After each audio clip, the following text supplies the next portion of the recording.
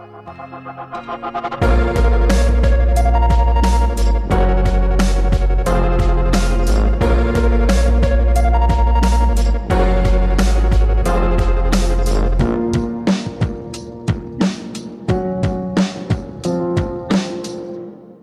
to Blackbird episode number 52. My name is James, and today I am happy to bring to you a conversation I had with Sarah Thompson.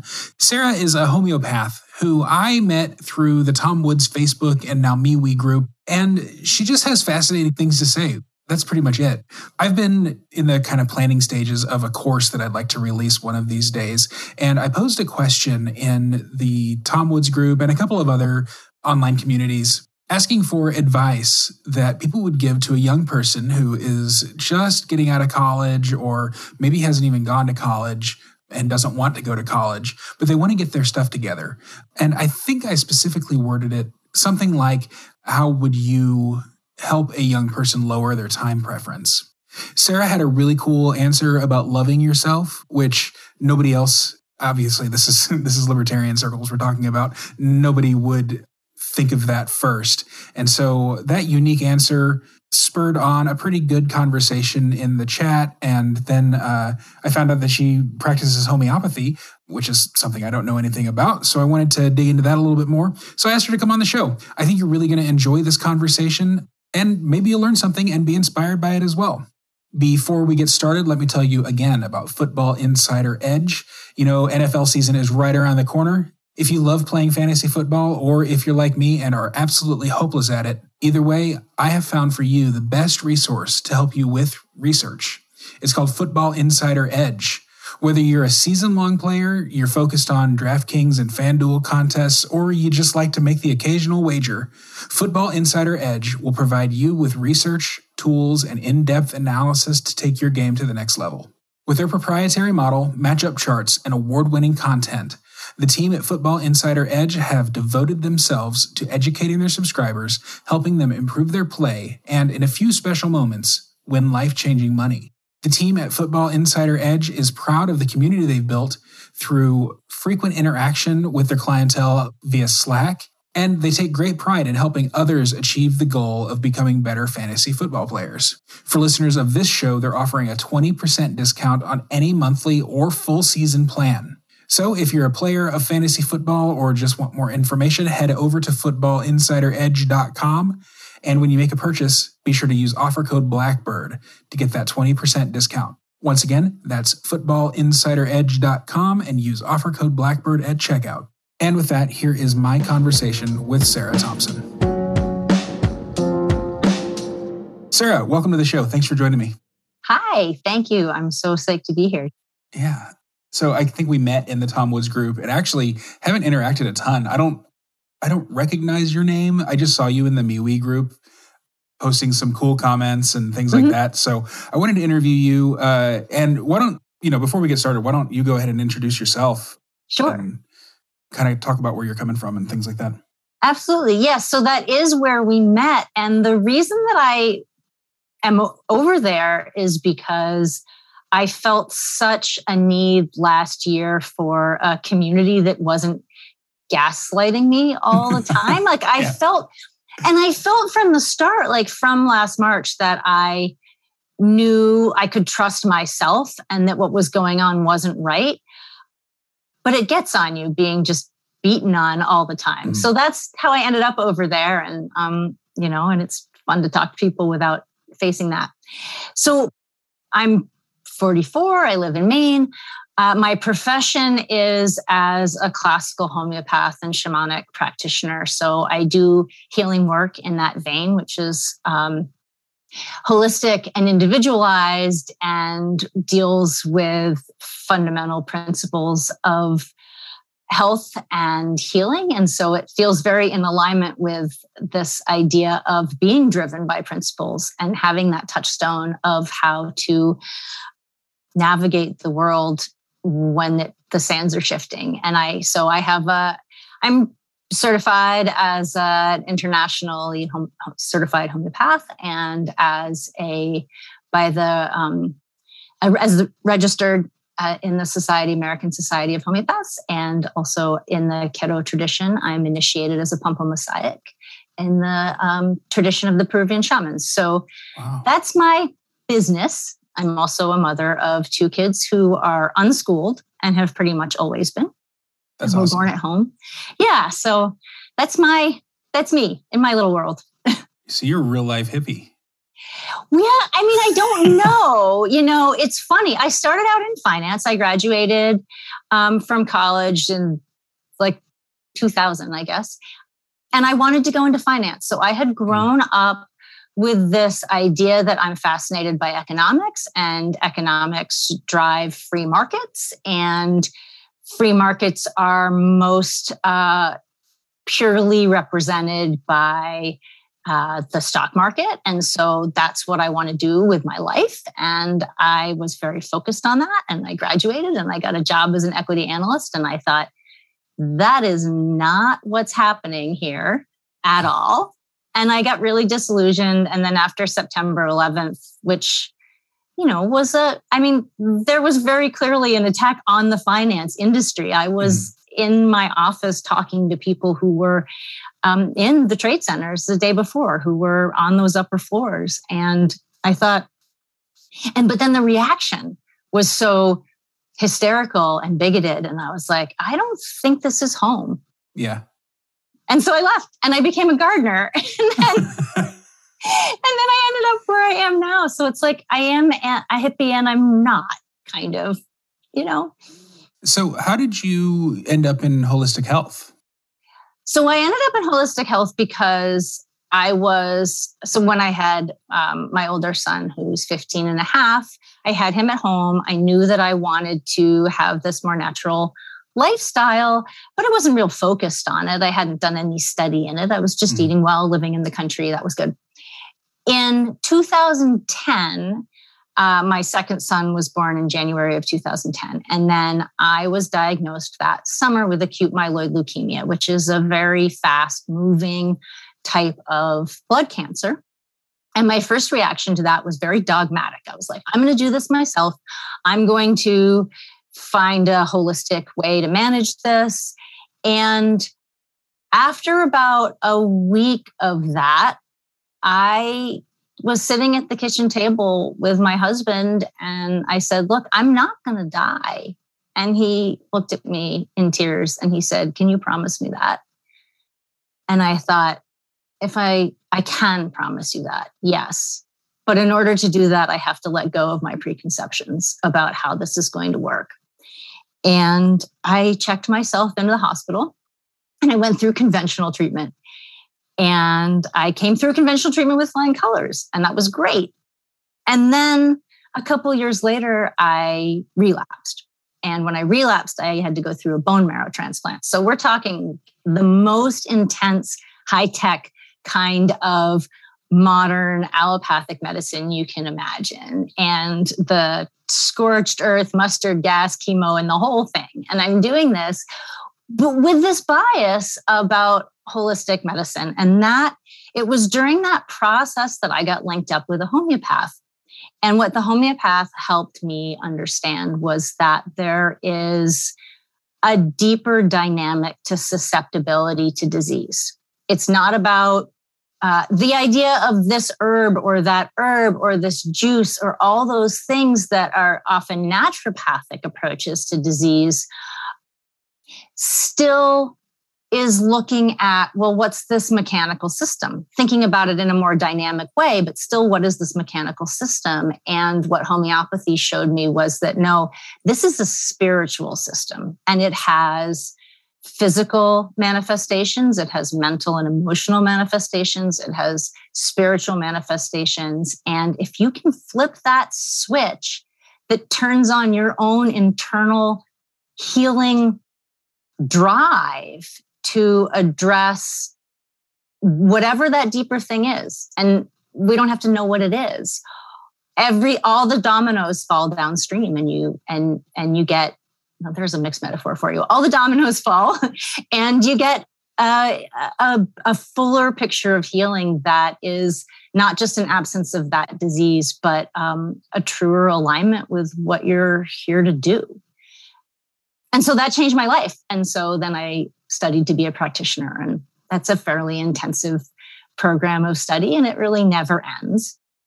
But I've been in practice for several years, and I practice part-time because my kids are still 15 and 11. Nice. So what is it like to be like would you consider your clients or patients? What's the word that homeopaths use for the people who come to see them? They use both, but I prefer clients. And I think that's my own triggers about being in the medical system and wanting to make sure that it's always a parity, that it's always an equal. It's like, think of me like your accountant. I'm a specialist in this thing. Yeah. So what's it like? I don't know. Why would someone come to a homeopath in the first place?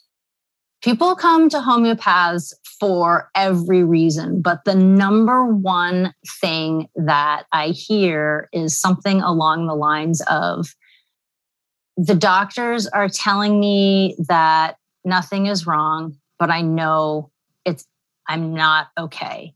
Or I have this complex picture of symptoms and the doctors are telling me that I have to live with this forever, and I don't believe that.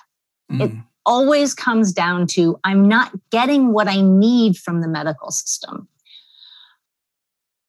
for any variety of reasons, which is fine because everybody's got a niche. But sometimes I think what happens in conventional medicine is that there's this incredible arrogance about everything to do with health and healing is our niche. And it's like, no, you have a niche that you're really good at. But when you get out of your core competency, then you're not serving people. And so I'm careful about that too. I'm not a surgeon. Don't come to me with that problem. But come to me with autoimmune. Come to me after you've had treatment for a disease and you don't feel good yet. And that looks like a complete holistic healing experience where I'm sitting down with a client will come to me and we're sitting down initially for 2 hours. And people are usually getting a chance to talk about their experience of disease in a way that they never have had a chance to talk about before. And I'm listening without prejudice. That's my job, is to just hear and to ask the kinds of questions that will elicit the full picture.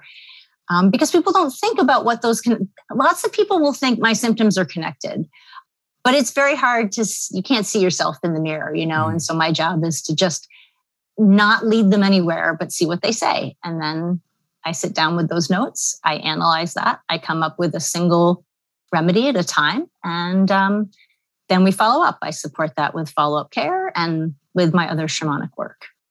What's your shamanic work look like? Are you doing ayahuasca ceremonies or what is it?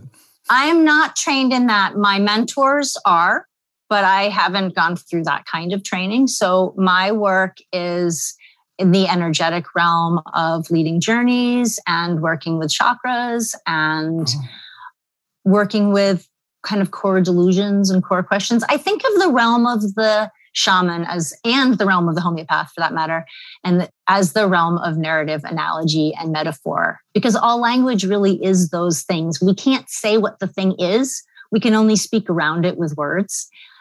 And so that's how I think the shaman is able to hear the words and call on those analogies and metaphors to bring in the healing without having to be in charge of that process, because that would be arrogant. I'm not in charge of that process. I'm a conduit for it. Do you find that the people in the sort of natural medicine or homeopathy community or whatever have responded the same way as the rest of the culture to COVID, or has it been different? And the reason I ask, I go see a chiropractor and he has fogged over his windows to his clinic and put a sign up on the door that says, look, if you don't wear a mask in here, we're going to assume you have another medical condition and just don't worry about it. He fogged up the windows because the state chiropractic board will come and peer in his windows and make sure everybody's doing it. Because the state organization that regulates the chiropractic field just drunk the entire jug of Kool-Aid. Yeah. So I'm wondering, is that in your field, is that common? Yeah. So I would say that all across the natural and holistic healing modalities, the response has been very different to what has happened in the mainstream. And for a couple of reasons. So part of that is that there are these two kinds of concepts in medicine and healing, and one is materialism and one is vitalism. So the materialist concept is that you have the body as a machine. And if you can picture, I think there's a very famous painting, and I'm going to get this wrong, but I think it's by Jan van Eyck, of the physician working on a cadaver, and he's cutting apart the hand and looking at all of the different pieces, the incredible machinery of the hand and all of the ligaments and bones. And that's a very materialistic thing, to think that you can sit down with a corpse and take apart all the pieces and be like, okay, well, now we know how this machine operates. And so we will make little tweaks. And, when we see it in a live person, that's a materialistic idea. The vitalistic idea is, well, the corpse isn't alive. What is the dynamis that makes something alive? That's the thing that's underneath. And the material, the mechanics, they matter. They give us all the information that we have access to, because we can't see anything other than that. They give us all the information that we have access to, but they're only pointing to the thing that needs to be cured. They are not the thing. And so again, in the realm of analogy and metaphor, you get to that thing. And holistic medicine works on those different levels using material tools, but trying to access what's deeper. And so I think for the natural healing community to watch what was happening with COVID and say, you don't ever live in isolation from pathogens. And you don't, this idea, like if masks were going to keep us healthy, we'd be born with them. Like that's not, how would we suddenly discover that our evolution was totally wrong for disease a year and a half ago? And so I think that there was this very different feeling.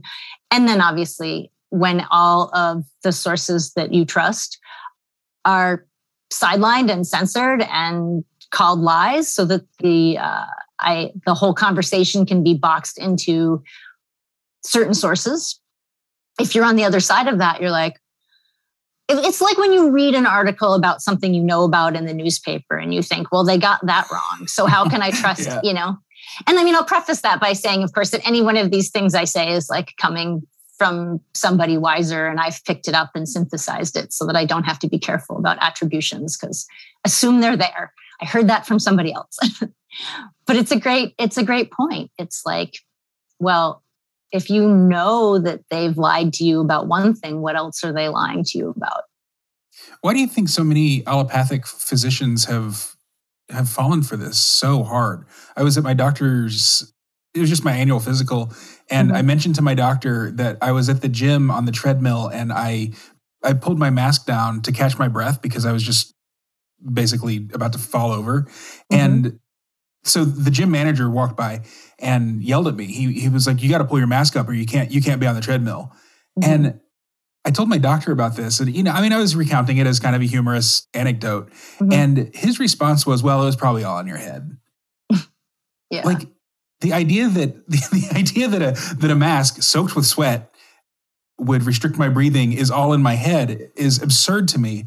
But that's what apparently the doctors believe. And I don't understand that. Why do you think that happened? If they know better. Well, let me start by saying I don't know. So I'll speculate, but I don't know. I think that we're all in some kind of environment we'll have some levels of delusion in whatever environment we're in. We're living in our own realities to some extent. And it is incredibly painful to be in profound dissonance with your culture. And so I look at what's happened in the medical schools and the hospitals, and I feel like a lot of things probably changed with the HMOs in the 80s. I was just a kid then, but certainly it felt like the whole nature of medicine changed back then. And the patient totally stopped being the client and the insurance company became the client or corporate became the client. And so I think that it's like there's this need to conform because to not conform is uncomfortable. And I know nurses and doctors who are not okay with the paradigm right now, and they're getting prepared to lose their jobs. And it's hundreds of people just where I am alone. Who's going to go into medical school? Who's going to go to nursing school that has a different point of view if they know that's what they're going to be up against? So I think we protect ourselves with our thoughts, and that is a way to do it, is to buy the party line, because it's really uncomfortable to be outside of it. Oh, yeah. I mean, I guess it does take a lot of courage to kind of, and a lot of risk too. Yeah. For that matter, to sort of question the orthodoxy as it exists today. Yeah, so that makes sense. I wish that he hadn't told me it was all in my head, because it made me want to switch doctors. But so, I mean, of course. As a homeopath, so that's different from naturopathy, where they basically try to replace conventional medicine with herbs and vitamins and breathing and moving to Arizona for emphysema and so on. Right. Well, yes. Do you consider yourself a partner with the healthcare industry, or like a replacement for it, or what? I consider that all forms of medicine and healing modalities are complementary to the individual's healing imperative. So I think that I'm working alongside the client. Mm. If a conventional doctor is also working alongside the client, then we're working in alignment and we're all part of the same team.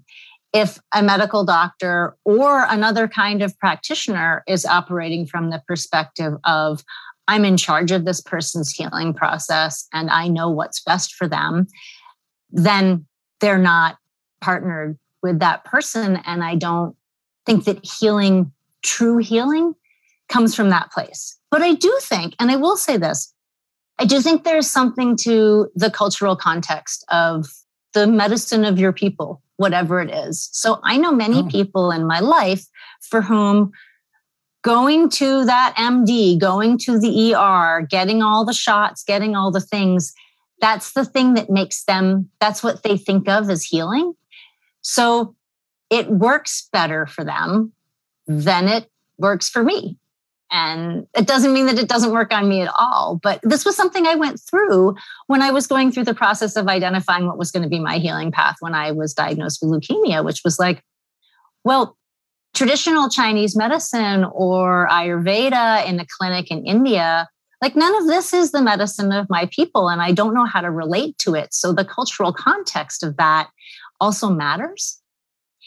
And I don't know what that means, but I know that I live in this cultural context of medicine. And so I work alongside with it, but I want to see it respect the client, because that's who's going to heal. So when you propose Peruvian shamanic healing methods, mm-hmm. that's not the medicine of, presumably, of your clients' people. Right. Is there dissonance there, or is it just, hey, we've tried other stuff, let's try this now? No, yeah. So the shaman who trained me, now I was initiated by the Peruvian elders, but the shaman who trained me is Greek. And he, 17 years ago, was cured of kidney cancer in the Andes by the shamans. Mm-hmm. And they told him, your job is to take this to the English-speaking world. And when he went back to them over the years of his training, before he felt that he could train people himself, he would ask about these questions of what is sometimes called cultural appropriation. And the shamans would look at him like they didn't know what he was talking about and say, but this medicine doesn't have a race. And what color are you without this delusion? And so I think what's important is to put it in the cultural context. Like, I can go see a Chinese medicine doctor here in my cultural context and get tremendous healing from that, because that's my cultural context. And so when someone comes to me for as a conduit of the healing of the Peruvian shamans. They're coming to me here the way I do it in this cultural context. Okay. And if they find themselves in Peru and that fits for them, then they're resonating with that cultural context too. So I do want to make that distinction, that it's not like it's a hard line, but you know what works for you and what doesn't. And you can, an example of this would be on a very superficial level. My son he was having some really acute abdominal pain last week, to the point where, and he's 11 and I couldn't tell what was going on. But it got to the point where I actually drove over to urgent care. But on the way over to urgent care, I called his homeopath, who's not I don't treat him myself. It's just like in any other practice. And she, talked me through a remedy for what was going on while we were on our way to the doctor's office.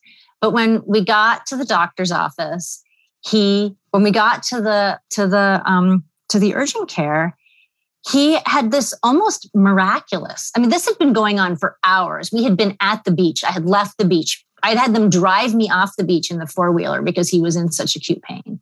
And he took a remedy, and the remedy clearly moved things. But he also said to me, he was terrified to go into the urgent care.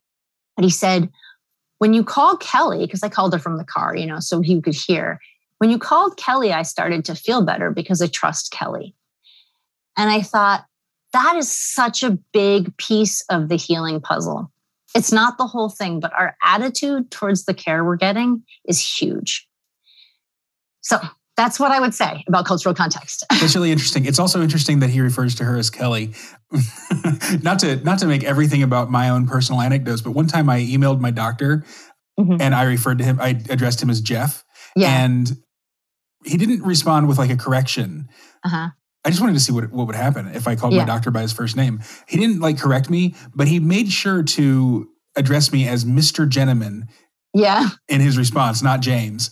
Yeah. And then sign it Dr. Myers. So obviously, I think the answer is probably clear, but why do you think doctors prefer to be referred to as doctor and homeopaths and other more personal, I suppose, practitioners, on a first name basis? Yeah. Well, so I think there are a couple of different pieces to that puzzle. One, just to get out of the way right up front, is that there are a lot of rules about what different practitioners are allowed to call themselves. The medical associations have a stranglehold on the definition of care.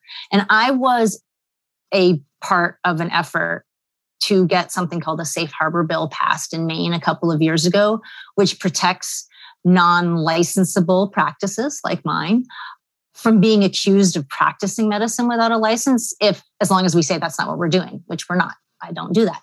But so the chiropractors are allowed to call themselves doctor first name, but they're not allowed to call themselves doctor last name.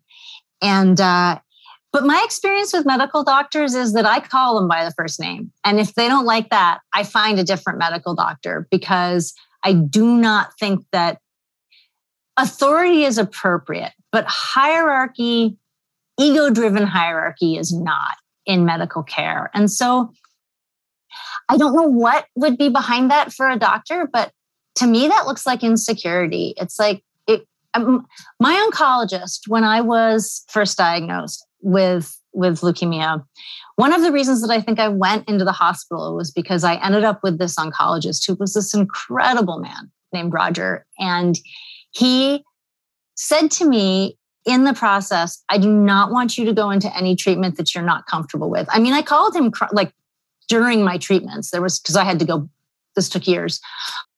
At one point I didn't want to go into the hospital. I was scheduled to go in and I didn't want to go in. And I called him crying. And he said, if you're not ready to go in, I do not want you to go in.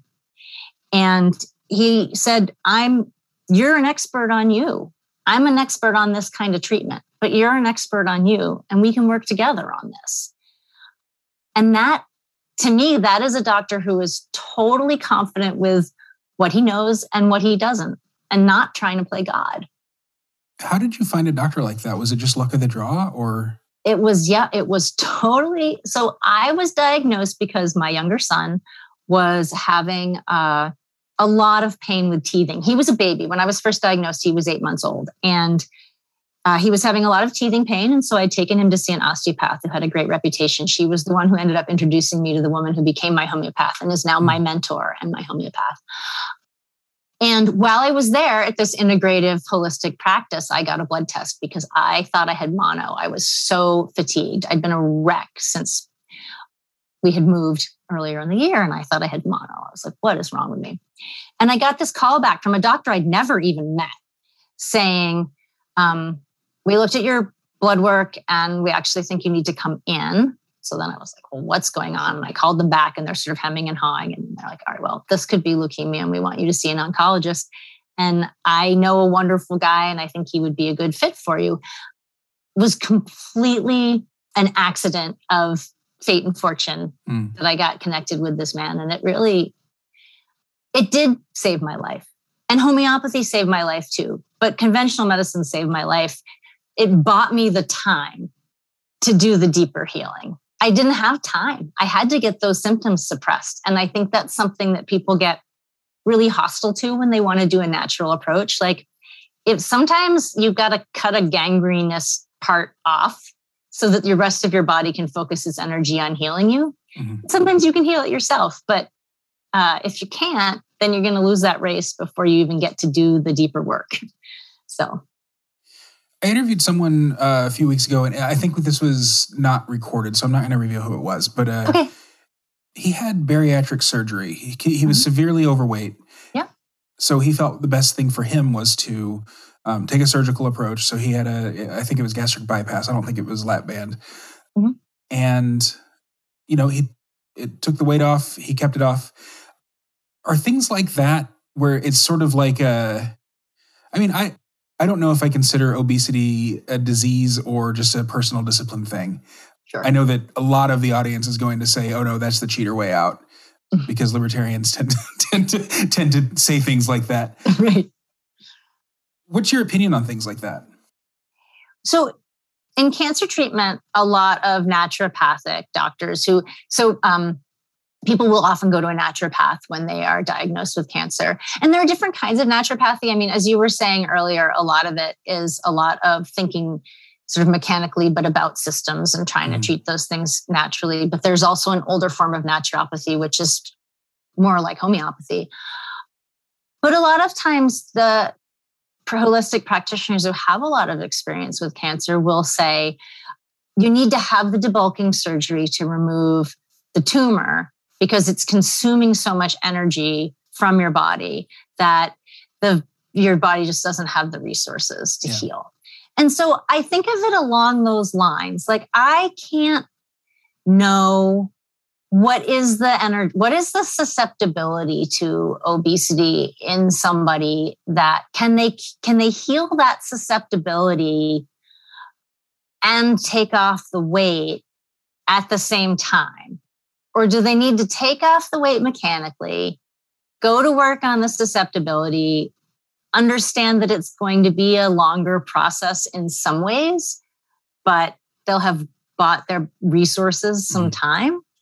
So I don't have a lot of judgment about that, because I think sometimes you come into the world with a lot of stuff to carry and it can take a lot to get to that path of healing. Yeah.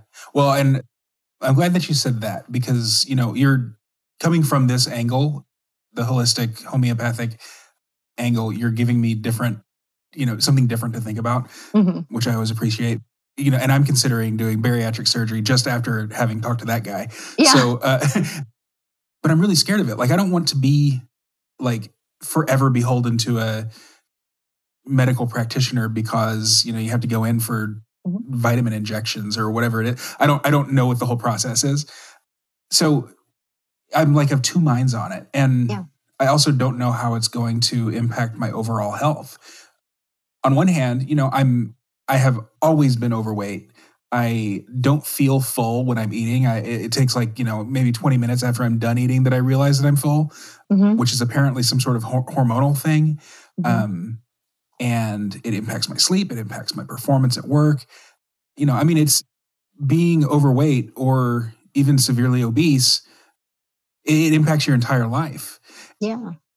But then on the other hand, you hear, well, if it impacts your life, just change your life. Like, just become more disciplined. And, I mean, there's something to be said for that, but I've tried that a lot. And I mean, I don't know. There are lots of solutions to almost every problem. And have you ever read a book called, it's by Gay Hendricks, and it's called, I think it's Conscious Living by Gay Hendricks. Have you ever heard of Gay Hendricks? Okay. I haven't. So, but I'm looking him up right now. Yeah. And so, he is a self-help personal development. He's a background in therapy. And he talks about his journey of understanding what was behind his excessive weight gain and what the healing work was for him that was underneath actually like losing the weight and keeping it off. Because it's not, I think that this idea that you power through an intellectual and kind of self-punishing discipline to change your body I don't think that's fair to somebody. But I do think that there are other approaches to healing the deeper thing where you might end up not having to have surgery. And I'm not telling you what to do, but I think that there's this idea that it's one or the other. It's like, if you can't abuse yourself into losing weight, there's something wrong with you. And it's like, it's not as simple as that. Yeah. Yeah. Okay. So it is called Conscious Living. And actually it looks like he's real into Stoicism and Taoism, which are two things that I've been dabbling in. So neat. I'll make sure to put a link to that in the show notes. So all his books that I've read are great. Awesome. Really great personal development. And he really digs into this idea that's like loving yourself. Yeah. And what that means and how that's really at the root of it. Once you can love yourself and you can speak the truth, then you can speak the truth to yourself and to other people. And then you can find a healthy path for yourself because you can see what's true. Well, and that's a great segue into the actual conversation that we were having in the Tom Woods group. Right. About loving yourself. Can you riff on that a little bit? You kind of did it before we started recording, but yeah. Yeah. And if I remember correctly, you had put up a post saying, what kind of advice would you give to somebody who was this situation? And you had described somebody who I think had some issues, maybe some weight issues, maybe some motivation issues, maybe some, whatever. I put it in a bunch of groups. I was asking for advice on especially lowering time preference for like a young person who's new out of college and maybe hasn't even started their career yet and are feeling lost and just, not sure what to do next. Yeah. And you got a lot of advice and a lot of it was beat yourself into submission. Yeah. And I think the opposite of that is true. And so I said, the most important thing to do is really learn to love yourself. And that is no joke. That is not like a simple thing that you just do and then everything falls into place. Most of us we don't grow up with the experience of unconditional love. Even if we grow up in loving households, there's still an expectation that what it means to be worthy is to meet other people's standards in this or that way, that our feelings shouldn't make other people uncomfortable and that other people get to set the bar and then we are supposed to meet that and that's where reward comes from. And so for my children, I put raising them to love themselves at the center of everything that I've done. And it has not always been easy because it's been in the center instead of math. It's been at the center instead of reading. It's been at my older son is still like getting the hang of writing his name in cursive.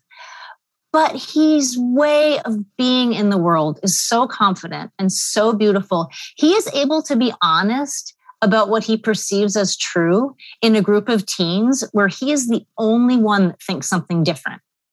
And that to me is way more important than being able to write your name in cursive by the time you're 10. Mm-hmm. So I think that what I had to do very recently and this is very recent, like within the past couple of months, and as I said, I'm 44, was I had read this lesson for years. I mean, I've been into self-help. When my older son was born, I started getting into some of this personal spiritual growth because I knew that I wanted to raise him differently. I was raised in a totally acceptable, conventional way. I come from a good home. It wasn't that at all. But I thought there's got to be a way to do better. This is the biggest thing I'm ever going to do, and I can screw it up. So let's get it right. And so I really dug into, well, what kind of changes do I need to make in myself? Because that's where it all starts. So for years, I've been reading about learning to love yourself. But as I said, he's 15 and a half. Just a few months ago, I had this experience. I went to bed and I'm always trying to like be mostly paleo and get enough exercise and all this stuff. I mean, I'm naturally thin, so I can get away with some stuff, but it's like my lifestyle it's not like I'm living like Mark Sisson over here. And so I went to bed and I had like ice cream or beer or pizza or maybe all three, like kind of late in the evening. And I felt gross and like kind of just gross about my body. And I went to bed with this feeling of self-recrimination. And then lying there, I thought, what if I were just to say, because I'm a big fan of fake it till you make it, because I've done that with kids. Mm-hmm. Like, okay, I know what I want to do. I don't know how to do it. So I'm just going to say like, the answer is yes, because I know that's the right answer. I'm going to figure out why. Yeah. In reality therapy circles, they say practice the form until you gain the essence. It's kind of the same thing. Right. And I mean, isn't that what we're doing with the Tao, you know? Yeah. And so I said, what if I just say, I love this part of my body. I love that I made that choice. I love me. It is really hard to really say that and mean it. And so I said it over and over and over and over again. I fell asleep saying it. And I woke up and I believed it. I felt different and everything changed. My body changed. Like this was just a few months ago. Everything has changed. And I can go into the kitchen and be like, because I love myself, I'm not choosing ice cream right now. Or because I love myself, I am. Mm-hmm. And this whole idea of blame and recrimination, it's just gone. And so it's a practice that you have to go back to. And it's not complicated, but it's hard. And so I think if we just spent more time doing that, other things would fall into place. Like other answers would appear. That's why I'm so focused on root principles, because I don't know. I don't know what should happen in this moment or that moment. But I know that if I know what my principles are, I can respond. I think before we started too, we were talking about loving yourself, and you said that it's impossible to, like, the way that the predominant culture describes love yourself is more narcissistic than actual love of self. Yeah. What do you think the differences are there? I know that over the past year and a half, certainly a year ago and earlier on, like when everybody was locking down and hiding at home and all of these things, and that all of these people who'd been putting all kinds of posts on social media about like, love yourself, don't live in fear, be brave, have courage. We're all like, but also like lock yourself in your house and be afraid of your fellow man and assume that everyone is a vector of disease and that you're a vector of disease. So this idea that you're going through the world as a threat to everybody else. You go outside, you're going to kill somebody's grandma. It's like, this is not a path to self-love. And so I think that there's this term you've probably heard, and I don't like these speaky terms, but I'm going to use it because I don't have a better word right now, is spiritual bypassing. And it's this idea, it's a mistaken practice of form where you deny the experience of the emotion and just jump to this, they might say more elevated or more evolved, spiritually higher place. Because none of us wants to think that like, I'm not just there. But if you don't do that, it's all the interim work. There's no there to get to. It's the interim work helps you move to that place faster each time. And I still got totally triggered. The other night I had an experience of, I'm pretty good. Like I meditate daily. I am pretty good about stepping away from the keyboard, backing away, knowing when I'm feeling an elevated emotion that is going to get in the way of right action. But I got triggered in a conversation with some old friends where I just got really blindsided by somebody asking people to be vaccinated to go to her garden party. And I totally saw red and I reacted. Like I was reactive. I was like, this conversation's over. I'm not discussing this. And which was a lot less hostile and reactive than a lot of what you see. But I knew that the energy behind it was like, I'm angry and I'm putting that out there. And so it's like, I don't think there's any time when you don't feel that. The practice is getting to the point where it doesn't take over. And so I think there's this not true version of self-love, which is like, skip past all the way you really feel. And it's really another deference to authority of like someone else told me to love myself, as opposed to what does it mean to learn to love myself? And how does that make me uncomfortable sometimes? Like I'm learning to speak what I think Gay Hendricks calls the microscopic truth, where in a moment of pain, I will say to somebody, the emotions that I'm experiencing right now are hurt and anger. I don't need you to fix it, but that's what I'm experiencing. Well, saying that often actually makes people really uncomfortable, which is why we grew up learning not to do that. But I'm trying to learn to be without judgment in myself to do that and with others. So I don't know if that really answered the question, but it's something I've spent a lot of time looking at because I was shocked by the way that all of a sudden tuning into fear became like what you were supposed to do if you were compassionate. And that just didn't make any sense to me at all.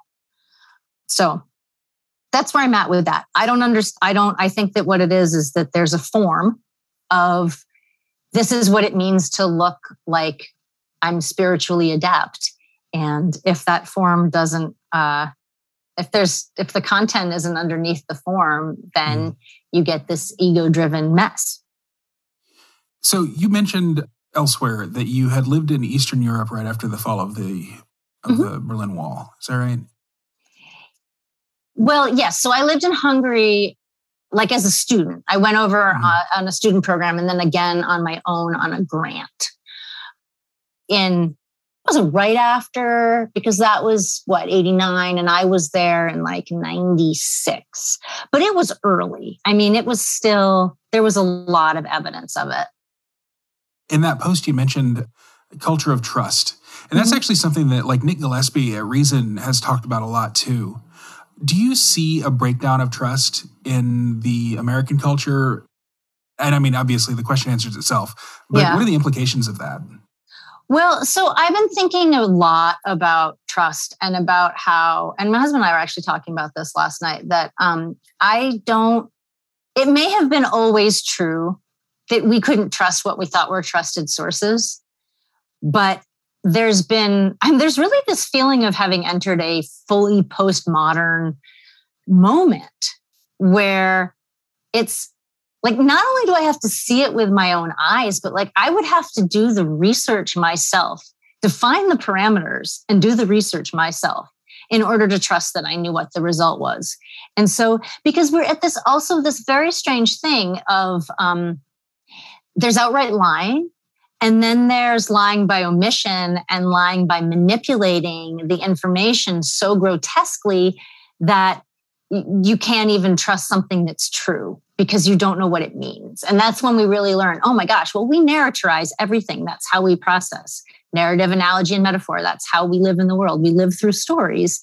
And so we don't know how to process raw data. We have to put it in a narrative. And when people are nefariously putting raw data into dishonest narratives towards ends that are not disclosed. I mean, one of the nice things right now is that the ends are often really disclosed. It's like these social media companies that are coming out and saying, we have to suppress this narrative because this is our objective. And it doesn't matter whether it's true. This is what we're doing. It's kind of a relief because there are all these years of being gaslit that wasn't happening when you knew it was.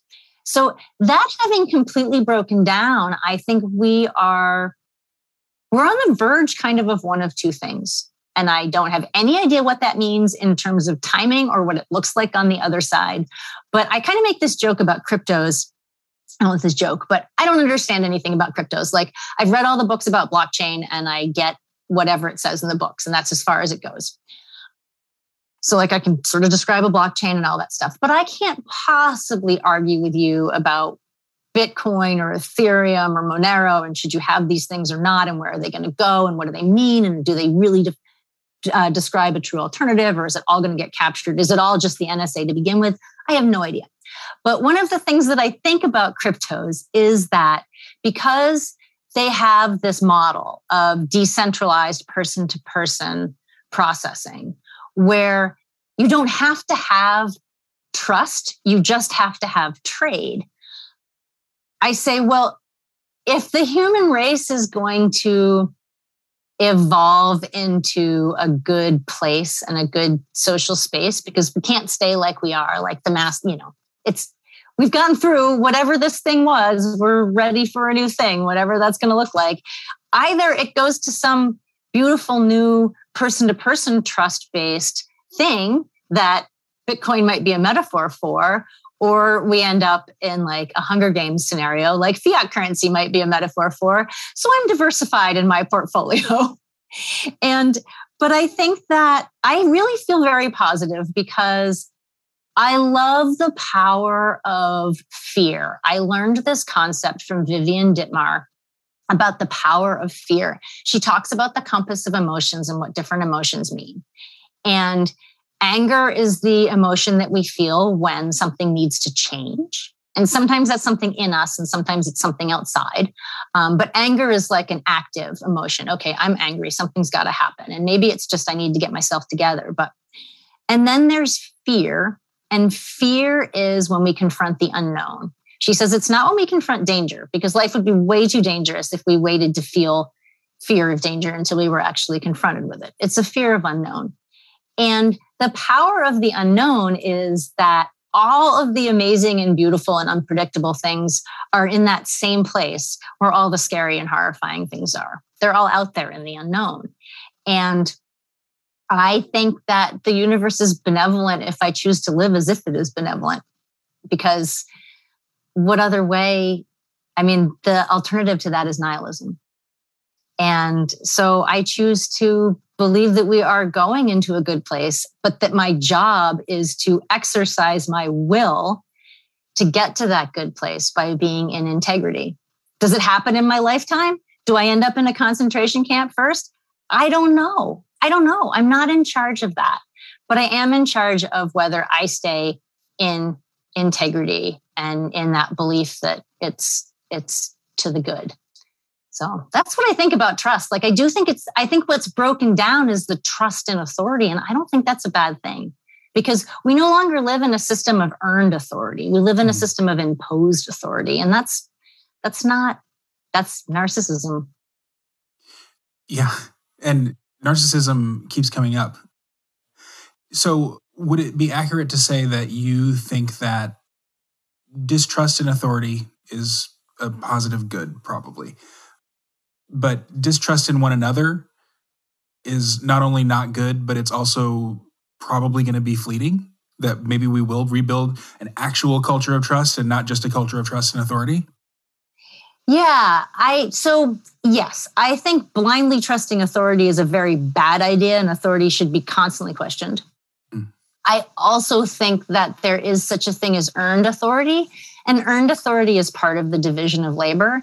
And it's okay to trust in an authority who has earned your trust, because that's what I think has been so part of the reason I think that everything's gone to such a disaster in this past year is that the cognitive dissonance, like maybe for you and I with our background of so let me back up to 1986. In 1986, the Challenger disaster happened. I don't know if you remember. I think I was 3, so I was a little bit too young, but yeah. I was in 3rd grade and I was there. I knew Krista McAuliffe's son, and we had gotten this big sponsored trip to go. Sorry, is that the one that had a school teacher? And is that who you were just talking about? Okay. That's what I was talking to. Okay. So this was this big PR stunt under the NASA, and that they were going to put this teacher in space. All of these school kids, she was a teacher of high school, but her son was in 3rd grade. We were all going to go and watch the ship go to space, and that was just going to be this exciting, warm and fuzzy, like late Cold War kind of yay thing. And it did not go like that, of course. And so I remember, and I had these biases, but I was like 9 at the time. I remember being so angry because it was obvious to me immediately that this was the government's fault, that somebody had for no reason that had anything to do with anything that was real and human for the people who were directly experiencing this. There had been this rush to put a civilian in this situation and then to send the shuttle up when the weather was bad because the clock was ticking and it was millions of dollars a day. And they had all these kids down there in the stands, and this thing had to happen. And I thought, the government killed these people. And so I come from a long tradition of not trusting authority. It doesn't deserve to be trusted. I was not a great student. I had a really bad teacher that year. I have often had problems with authority. Let me just say, it's not like I won't pretend this isn't also me. But I think what happened for a lot of people this year who weren't already having that bias was that all these authorities that they thought they could trust started to betray them. Mm-hmm. And when someone betrays you, the way you protect yourself is to believe it, to start sort of gaslighting yourself and turning in on yourself, because the cognitive dissonance of I've been lied to by someone I trusted is so awful. Now, for me, I was like, I don't trust these people. So I didn't have any of the experience of that. But I think that's why, but there were, I did kind of still think that I didn't realize now I realize that elections are not trustworthy, but I just hadn't really thought about that much. I don't know who won the election, and I frankly don't care. I just think that it's really obvious that none of this is real. It's all a show. But this idea of interpersonal trust, this is so beautiful that this is happening because we now are building our network had gotten too big. The country is so big. How can you have a relationship of trust with that many millions of people? But these little communities are cropping up. We met on the Tom Woods show. And, I met somebody on the Tom Woods show who came to visit my town on vacation because he just happened to be up here. And I had him over for a drink with his wife and kids. And it was lovely. This is someone I've never met. But we met in a small enough community that we could have a connection of trust. And I'm seeing that happen everywhere. It's like the secession is not going to be geographic. It's going to be cultural. It's happening in layers in place. I said to my husband last night, it's I think that we can increasingly we'll see parallel institutions. That's fine. I don't want anything to do with your schools. I don't want to pay for them. Not you personally, but I don't want to pay for them. I don't have to go to them. That's no problem. You can say, your children aren't welcome in my schools. And I can say, that's fine. That's wonderful. I love that. You build a school for you. And I think that's happening. I feel it. That's something I've been talking about a lot lately is the tendency of institutions to become about the institution rather than the mission that the institution was founded to embark on. So, right. The Libertarian Party comes to mind just because I'm a member of it and I swim in libertarian pools, I guess, circles. I don't know what the metaphor is. Anyway, once a party or whatever mission-driven organization has been around for several decades, you get people at the top of that organization who care more about the organization itself and its, continued existence than sort of the telos of that organization. Right. So, maybe that's what you're right. Maybe the secession won't be, Texas is its own country now. Maybe it really is just the Texas Department of Education is one institution among many institutions. Like I was Jesuit educated, which is a whole other institution, but it was completely regulated by the Texas Education Association. We had to sign a TEA form every year to affirm that we were educated according to Texas education standards. I don't really know what it was for. I just remember having to sign it. Maybe that's what the breakdown looks like. It's just in certain areas and certain cultures, we have competition. And obviously Bitcoin is the obvious thing that everybody talks about with competing currencies. So yeah, that to me is the most optimistic way of looking at all this. And there's a lot of us, there are a lot of people out there starting to have these conversations. I think this whole deplatforming thing has been fabulous because it's really drawn attention to that. Certainly to kind of bring a little bit of a full circle, what I do is considered alternative medicine. That's what they call it. But there's actually an alternative healthcare system arising, and it includes MDs and DOs and RNs and NPs who don't want to be in the system anymore. I remember when they started mandating all flu shots for all these doctors and nurses, and the nurses were freaking out because a lot of them didn't want the flu shots because many of them see that in some people they are not a good idea and they didn't want to be forced into them. And, now that's happening with the COVID shot. And so these people are saying, I don't want to be in this system. So it's not just this idea of alternative as like we have a different way of approaching medicine, but it becomes an alternative of like, we're just an alternative. It's just a different community. It's just a different culture. We no longer have a common culture. That's what became very clear to me last spring. I was like, we don't have a shared culture anymore. I don't wear a mask, and this person that lives a half a mile from me wears a mask, and we're interacting, and I don't know what language we speak. But that's a loss of common culture. And that was tremendously traumatic because that I wasn't prepared for. Government, whatever. But like to lose that common culture and to start to feel like, I don't know who I can trust, like who would get in my corner. And that I think it's just going to grow up in this different and organic way. And it's almost like its own sort of underground network.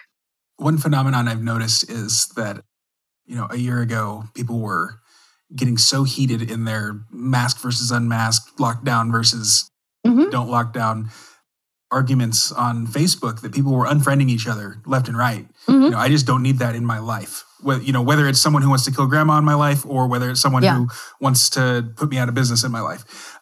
And now I'm seeing people refriending the people who they unfriended last year. Yeah. Whether it's because they've calmed down or come around to that other person's position or whatever, it seems to be reducing to a simmer at this point, which might be optimistic. Then again, it might also just be a sign that we're going back to the low trust normal that we had before, like the low trust just came to a head. Yeah. So I don't know if that's a fix or a Band-Aid or neither, but it's definitely something that's happening. Well, and it's funny. I had this experience the other night in this text conversation. There was a group of people in this conversation because we've been invited to this party, and then this thing happened. And one of these people is another old college friend of mine. And I said, this conversation's over. And he lashed out and said, you can block my number. And I said, man, I'm not unfriending you. I'm not having this conversation here now. My arms are open to you. I'm not doing this. I'm walking away. And I feel one of the things that I've been talking to people about, like all these restaurants putting this medical apartheid thing out there. And I just say, if you back someone into a corner when they are experiencing cognitive dissonance, then they lock down on that cognitive dissonance. But if you just create the space, because we've all done it. I've dug in on things that were just total crap. If you just create the space to be like, look, what we are in together is all the time realizing, oh, I was wrong about that. I was wrong about that. And if we can just be like, okay, I'm not okay with this thing. but I'm okay with the fact that there's like that things can change in the future. Then you don't have to deal with this friending, unfriending. I think it takes a lot of, it's like, I just, I feel bad for people that end up in that dynamic where they're unfriending people, because then you've got this cognitive dissonance. It's like, well, do I come crawling back? Yeah. Like, I was in a conversation with a military veteran who happens to be running for Congress as a libertarian. Mm-hmm. And I don't know how old he is, but he's older than us. Mm-hmm. So he's kind of got that, rah, rah, America, save the world from Hitler kind of mentality, even as a libertarian. And I didn't realize that. And so we were in an internal chat, just a group chat for LP stuff. Mm-hmm. And I used the phrase murder cult, which is what Shane Hazel, a libertarian podcaster and frequent office runner, terms not just the military, but like the whole U.S. government complex, where the whole thing is just like a culture of death. And this military vet, he took exception to that. He really didn't like my use of the term murder cult. And rather than explain it, rather than say, hey, look, we're all on the same side. If you win this congressional race, you're going to vote against every war that comes across your desk. So like, great, let's do it. I'll tone down my rhetoric and you keep doing you. I dug in so hard. And plus, there were like other people in the group who are in sort of the same libertarian circles that we're in, who also dug in. And so he felt really ganged up upon. And he was going to leave the party. He was going to run as an independent and screw all these guys. They're calling me a murderer. And I wrote a kind of long, heartfelt apology on his campaign page, because that's not, first of all, it's just being a dick. I don't want to be a dick to people, but also it's, that's not how you win friends and influence people. Like you don't change minds by calling them murderers, even if it wasn't my intent to call him a murderer. So anyway, I think it's probably a good time to wrap it up. I really appreciate your time today. It's been great. Can people find you online? Do you do like virtual sessions or anything like that? Well, yeah. So I work mostly online because I have clients all over the world. Nice. And so if you're in Australia, we have to do like 5:30 p.m. on a Sunday night or something. But so I am online, and my website for my business is Inner, INNER, CSEA, Homeopathy, HOMEOPATHY.com. That's Inner where C. I am. Inner C Homeopathy. And I'm also Sarah Thompson, and I'm on Facebook, and my Facebook, Sarah Thompson, which I stay on because for my business is my business. Sure. Why Inner C? Is there a short answer to that? Yes. So the short answer to that, I would say, is that when the vitality of the person, we're mostly water. And that I think the water that connects all the cells in our body, information travels that way. And that's why when we take a medicine, even a drug, aspirin or whatever, how does that aspirin get into all the different parts of your body? It's traveling. The information is traveling through the water in your cells. And so I think that the Inner C is that's where we go to find our healing. Love it. Okay, Sarah, thank you so much for your time. And thank you so much. Talk to you soon. Yeah, this was great. Thanks, James.